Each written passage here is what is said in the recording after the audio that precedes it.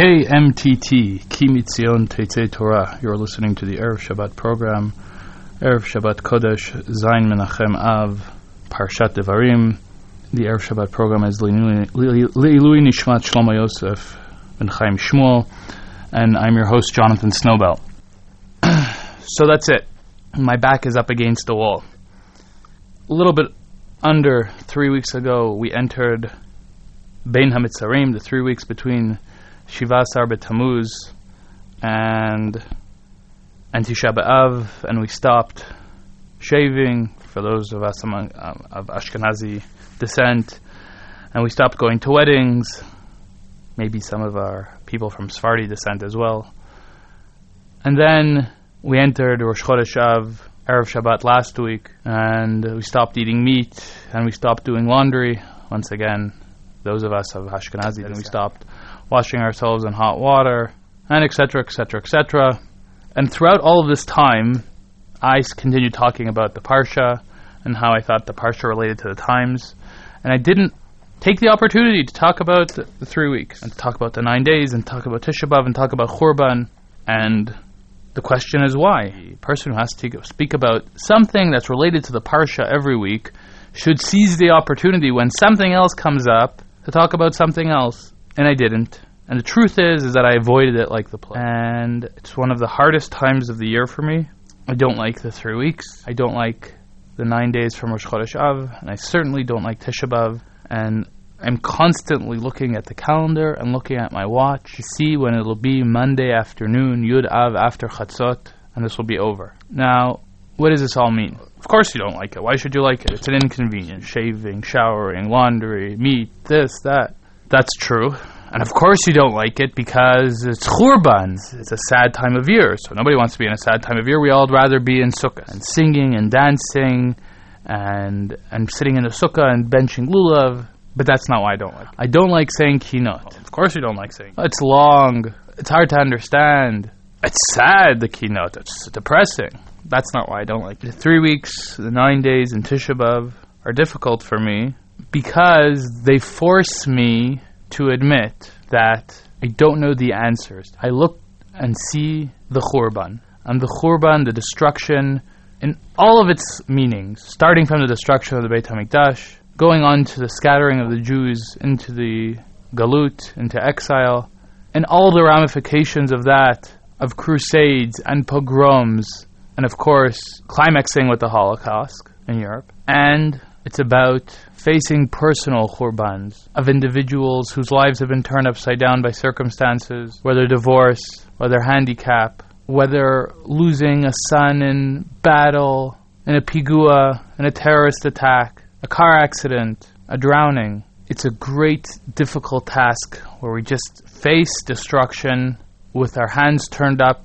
towards the heavens and not understanding. And we can say why. We could challenge God, and we can be angry with God if we choose to channel these questions in that direction. And I will admit that at times I've challenged it and that in those directions. But the bottom line, if I analyze myself correctly, if I believe that I'm analyzing myself correctly, it's facing this great void of lack of knowledge, of not understanding why. And deep down, I believe that El Emunah Ve'ein Avel, Tzadik V'Yasharhu, God is straight, God is just, God has reasons for everything, but that makes everything else all the more difficult to digest. Because when I admit my lack of knowledge, when I admit that I don't understand, even if I accept God's wisdom and God's judgment as being correct and being the right thing, it leaves me as an individual, as a human being, all the more vulnerable. Because if I'm from a branch of Judaism which understands everything, then everything is understood. Oh, this one's tragedy. Look at the mezuzah on the 3rd floor of the house. And this one's suffering. Look there, look that. There's explanations for everything, and I know the explanations. Then everything is fine, because there's explanations for everything. No one's vulnerable. Everybody just has to be very, very careful. Check the mezuzahs, check their midot, check their Talmud Torah, check everything, and everything will be okay. But I'm not from that branch of Judaism, and we have questions. And we cannot escape at times, in my branch of Judaism, and we means anybody out there who's in my branch of Judaism, who at times look up to the Ribbono Shel Olam and repeat our Father's words to him of Hashofet Kol Haaretz Lo Ya'aseh Mishpat. And whether it's personal suffering, and when it's more than personal suffering, it's national suffering, and it's hard for me not to mention the people of Gush Katif as well, who 3 years ago, almost around this time on the Jewish calendar, and certainly around this time in the non-Jewish calendar, were being thrown out of their houses to a fate of no one's taking care of them, certainly not the people who threw them out of their houses. At this point would be a good point to mention Rav Yosef Tzvi Rimon from Yeshivat Har Etzion, from Alon Shvut, who has raised a foundation really to take care of them in the most important way, and that's in helping them find jobs, Job Katif, Tasu Katif, a wonderful institution. But going back to where we were, facing those questions and not having answers in our terms. We don't have answers in our terms. We can speculate and we can wonder. And the bottom line is, after all of that, speculating and wondering, we don't have answers that satisfy our questions about how does we understand how this individual person, who is a good person, was thrown out of their house and taken away from their job and is now in poverty. And we don't have answers to why a child was put into the gas chambers. This specific child, not, Am Yisrael or this or that. This specific child, we don't have answers for. And that's what we face on Tisha B'Av, and that's why I don't like Tisha B'Av. As a human being, we like to face reality and be in charge of reality, and know that reality is in our grasps, and we make the decisions that determine our fate. And Tisha B'Av and destruction and suffering makes us sit down and say Kinot and question God and describe our suffering and not have answers. And that is the state of the Jewish soul. We can say El Emunah Ve'in Avel Tzadik V'Yasharhu, but we are going to have questions, and questions that we're not going to be able to answer. That is the tremendous pressure that we are put into on Tisha B'Av, the 9 days, on the 3 weeks. Eicha esalavadi torchachem u'masachem ve'rivchem. Eicha hayta lezona kirya ne'emana. Eicha yashva vadad. The phrase that describes Tisha B'Av is Eicha. How could this happen? It's a question. That is what Tisha B'Av is. It's a question mark. And from all of those questions that we don't have answers to, we say El Emunah Ve'in Avel Tzadik V'Yasharhu. We are confident, supremely confident, that God has the answers to those questions. And part of our existence as human beings in the world is not being allowed all the answers to the questions. V'chanoti et asher achon, v'richamti et asher arachem. You are not entitled to be privy to all the information, and yet, all that being said, we don't have the answers to the questions. El emunah ve'ein avel tzadik v'yasharhu, on the other hand, and we go on. And we don't just go on.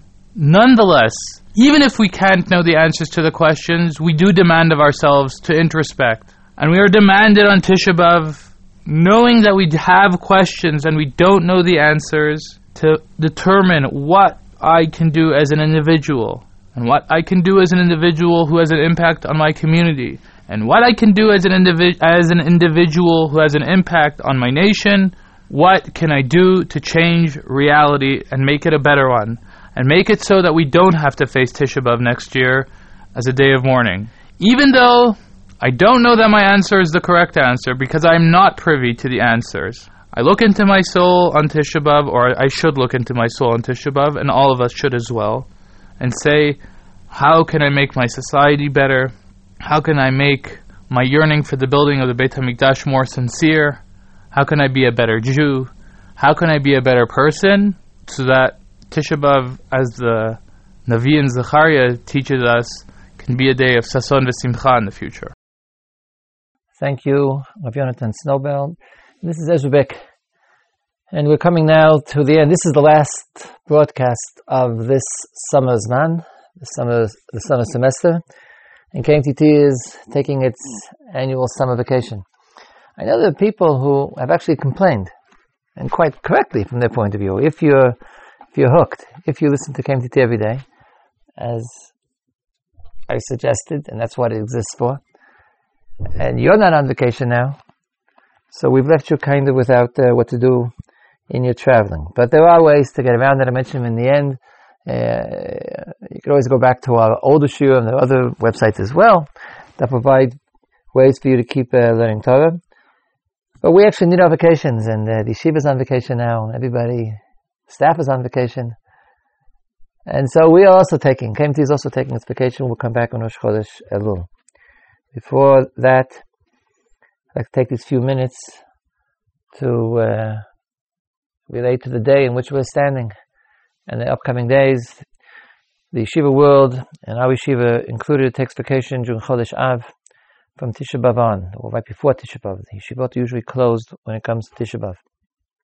One of the results is that if you look in rabbinic literature, if you look in a good library for books that are written on Mo'adim, which very often consist of sichot, of talks that were given in yeshivot by Roshei Yeshiva before the different chagim, so you'll find that very often there's nothing on Tisha B'Av because yeshiva was closed beforehand.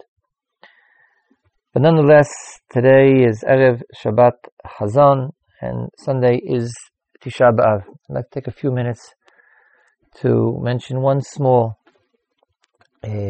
comment concerning the day of sadness, the day of Avilut, the day of mourning, of national mourning, Yom Tisha B'Av, Yom Chuban Beit Mikdashenu, Shibaneh v'yikonenu her v'yameinu amen. In the Hilchot Tisha B'Av that appear in the Sidur of Rabbi Yaakov Emdin, Sidur Beit El, he adds the following comment. He says, it appears to me,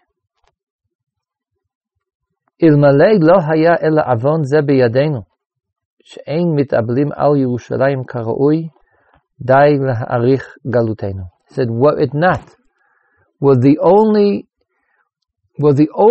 sin that we would have, that we would be charged with, that we do not properly mourn for Yerushalayim, that alone would be sufficient to explain the length of our exile. That alone would be sufficient to lengthen our exile.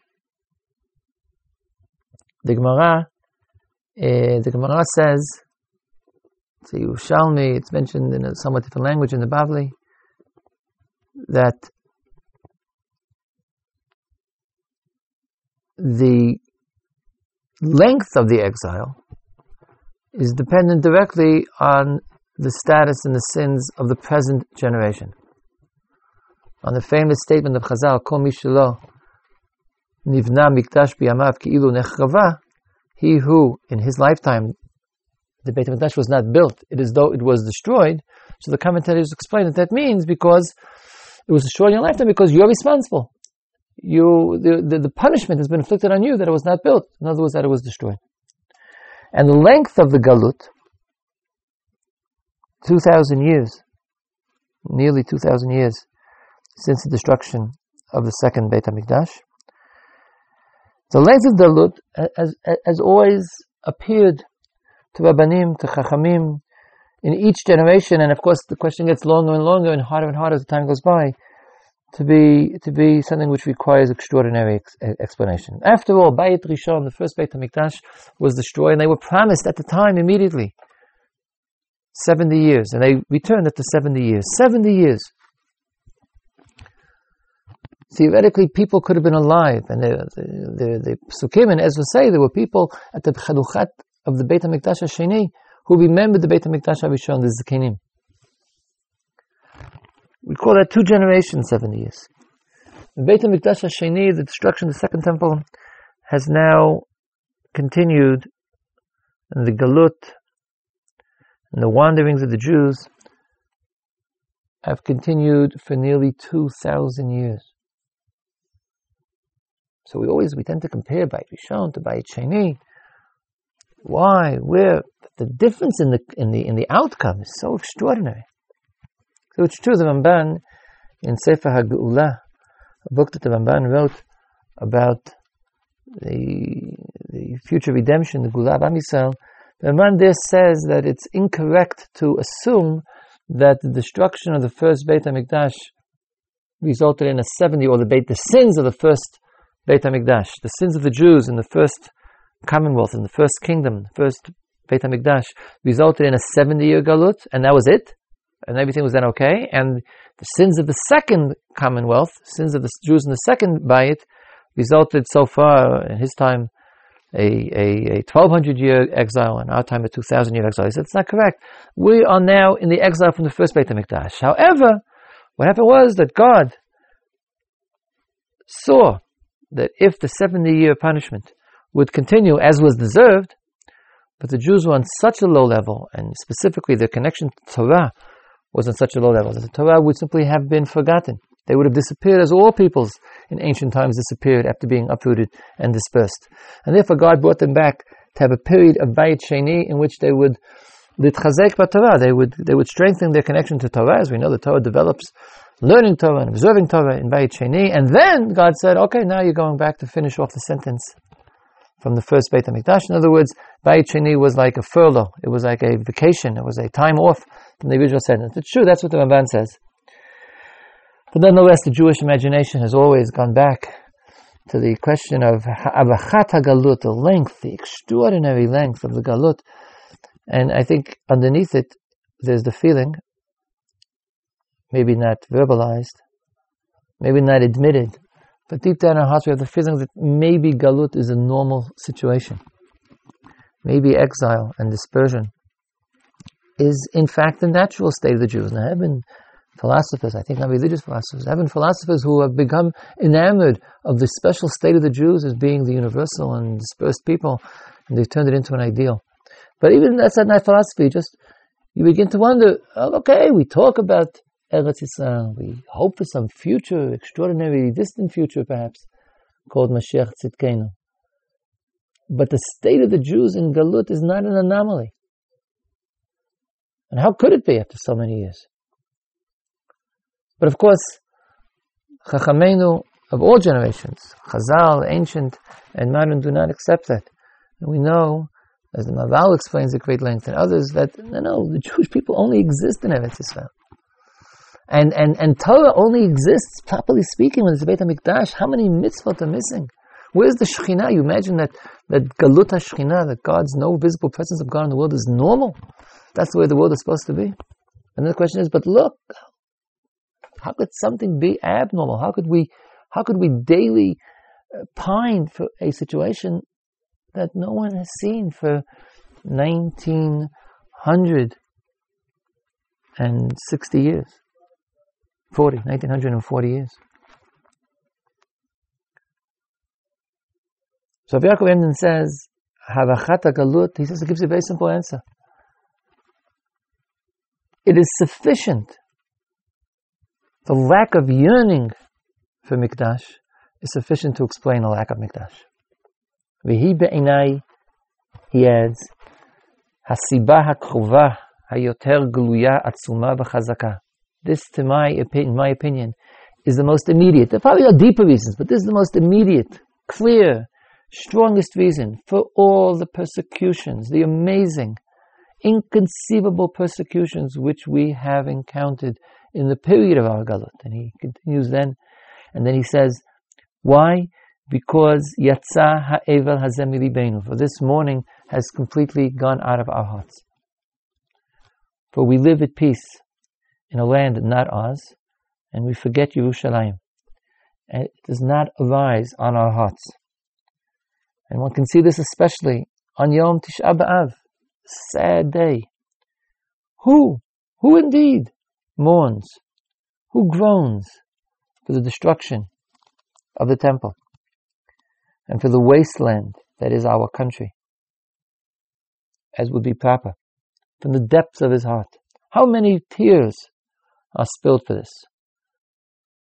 And I need not mention the rest of the year.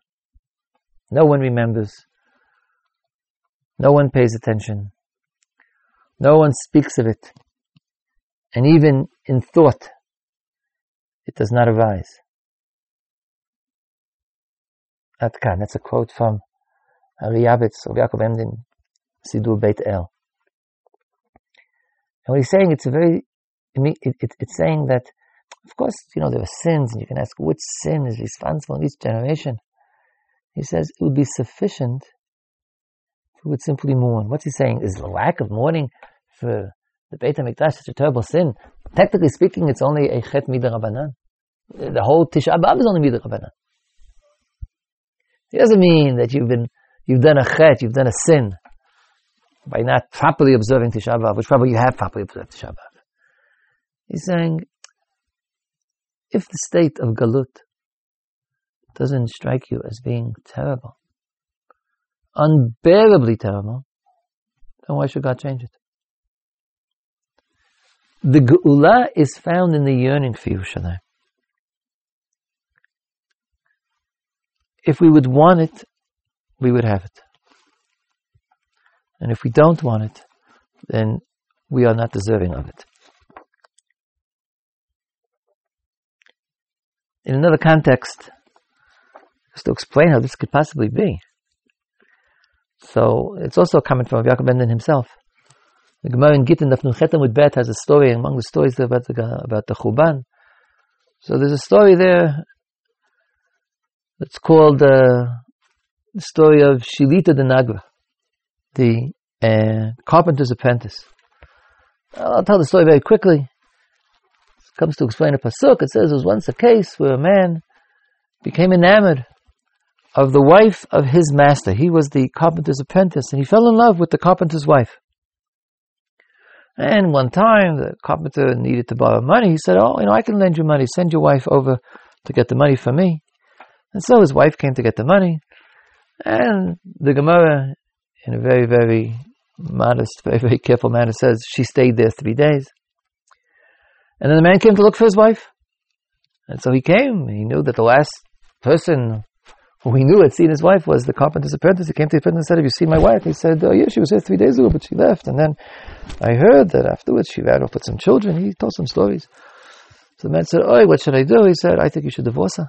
He said, yeah, but he believed his apprentice, that the wife had run off. So he said, but how am I going to divorce her? She has a very, very big ketubah. It's very expensive to divorce her. She gets a lot of money if she's divorced. He said, I'll lend you the money. And so he lent his master the money. And he wrote the get, and he arranged for her to get the get. Afterwards, the apprentice married her. The man had difficulty paying back the loans. So he said, okay, you owe me money. You can come work for me. And he became the servant of the man who had been his apprentice. And the Medrash finishes, V'hema yu yoshvin, the couple. And he married the girl, of course. The apprentice married the woman. And V'hema yu yoshvin v'ochlim v'shotim, they would sit and eat and drink. And he, the former master, was standing and serving them by pouring their drinks, and his tears fell into their cups.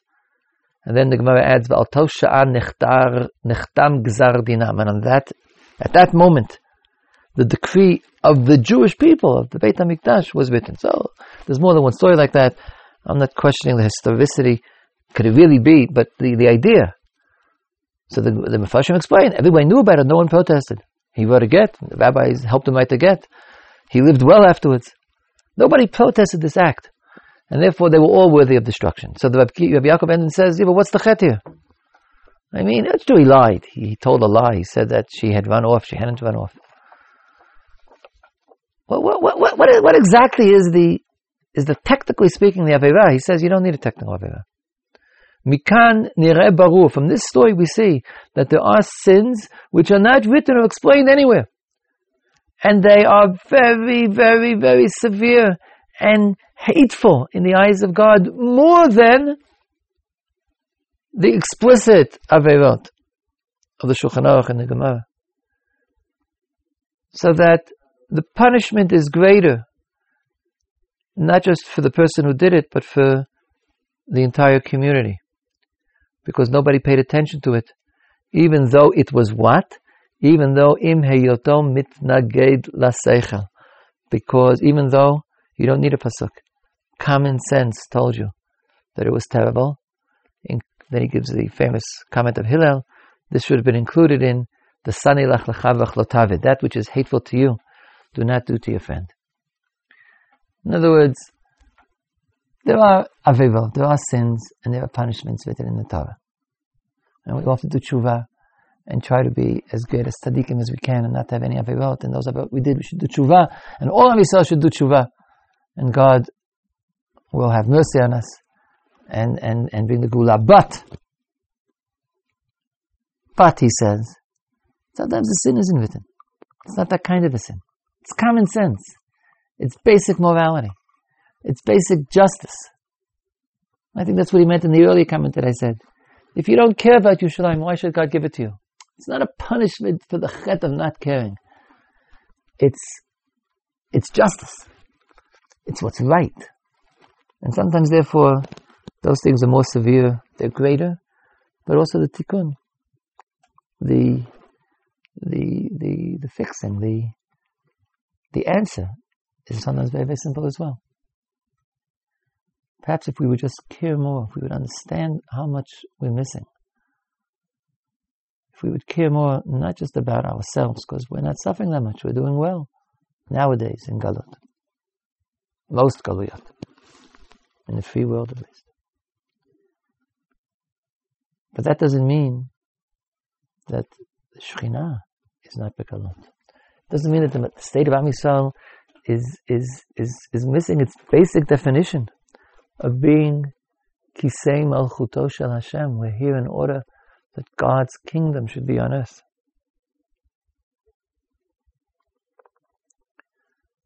If we don't miss the Beit HaMikdash, if we don't miss the Geula, that alone, says Rav Yaakov Emden, is a reason for us not to have it. B'meira yibaneh Beit HaMikdash b'yameinu. Even in the next few hours, perhaps we will be spared the coming Tisha B'Av. But if not, let us remember that it's biyadenu. That which is holding up the Geula is ourselves. First, we have to understand what we're missing. First, we have to really cry and feel the loss, how far we are from Shekhinah, how far Shekhinah is from us. All that is missing. Torah speaks about the glory of this world, how much of that is missing, how many mitzvot are missing, how much Kedusha is missing. And if we see beyond our immediate, comfortable circumstances, and realize how terrible the situation truly is from the eyes of someone who is spiritually sensitive and aware, and the tears and the sadness and the yearning for God's closeness should be kaparat nafshenu, should be our atonement. V'neneh b'meira b'yameinu v'shuv Hashem Tzion u'v'yat Mashiach tzedkeinu go'aleinu b'mheira b'yameinu. Amen. And once again, I want to wish you all a pleasant time for my vacation. I should have a pleasant vacation. You should have a pleasant vacation. And a pleasant summer. We'll be back, Rosh Chodesh Elul, more or less, the beginning of Elul in 3 weeks, for another season of KMTT. If you have not fallen behind and you want material to read, we have an archive full of shiur from KMTT going back 3 years. The address is www.kimitzion.org, KIMITZION.org, and there's a link there to the archives.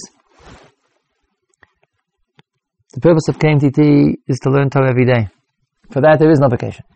If we're not providing it, you surely do not want to be on vacation from learning Torah every day. Even if you're taking a vacation, you should take Torah with you. On the contrary, if you're taking a vacation, you should take tons of hours of KMTT and other shiurim with you, so as not to be divorced from Torah. And until we are together, until you get to hear my voice, Skol Tov, Shenareh B'Nechama, Shabbat, Shalom, V'chol Tov. Perhaps that is the reason why I hate Tisha B'Av, and perhaps that same reason that I hate Tisha B'Av so much is the reason that we have Tisha B'Av. If we hate the reality which is full of suffering and questions, unanswered questions, perhaps we'll be forced to change that reality, to look into ourselves, to make a change, to make it different, to be a better person, to speak more nicely to people, to when you're put into those situations where you're not, where your nature would pull you to speak not nicely, you'll force yourself to speak nicely, civilly, and realize that you can solve the problems with other people in nicer ways. Perhaps we're not meant to like Tisha B'Av, so that we'll do our darndest to make sure that there isn't going to be another Tisha B'Av. Mi yodea, who knows? Halavai, that we won't fast even Tisha B'Av on Sunday. In the event that we do, we should be privileged to introspect, to make changes, not just to think about changes, to be better people, to be better Jews. Halavai, that we should take our keynote and put them away in the bottom of the cupboard at shul, hoping that we won't ever take them out again, except for perhaps as academians who will look at the keynote that the Jews used to say when they didn't have a Beit HaMikdash, not to say them in shul anymore. Halavai, we should learn to know to make those differences, to make those changes that will allow that reality. And if we do, then perhaps it was worth going through the 3 weeks, the 9 days, and going through Tisha B'Av. Shabbat Shalom.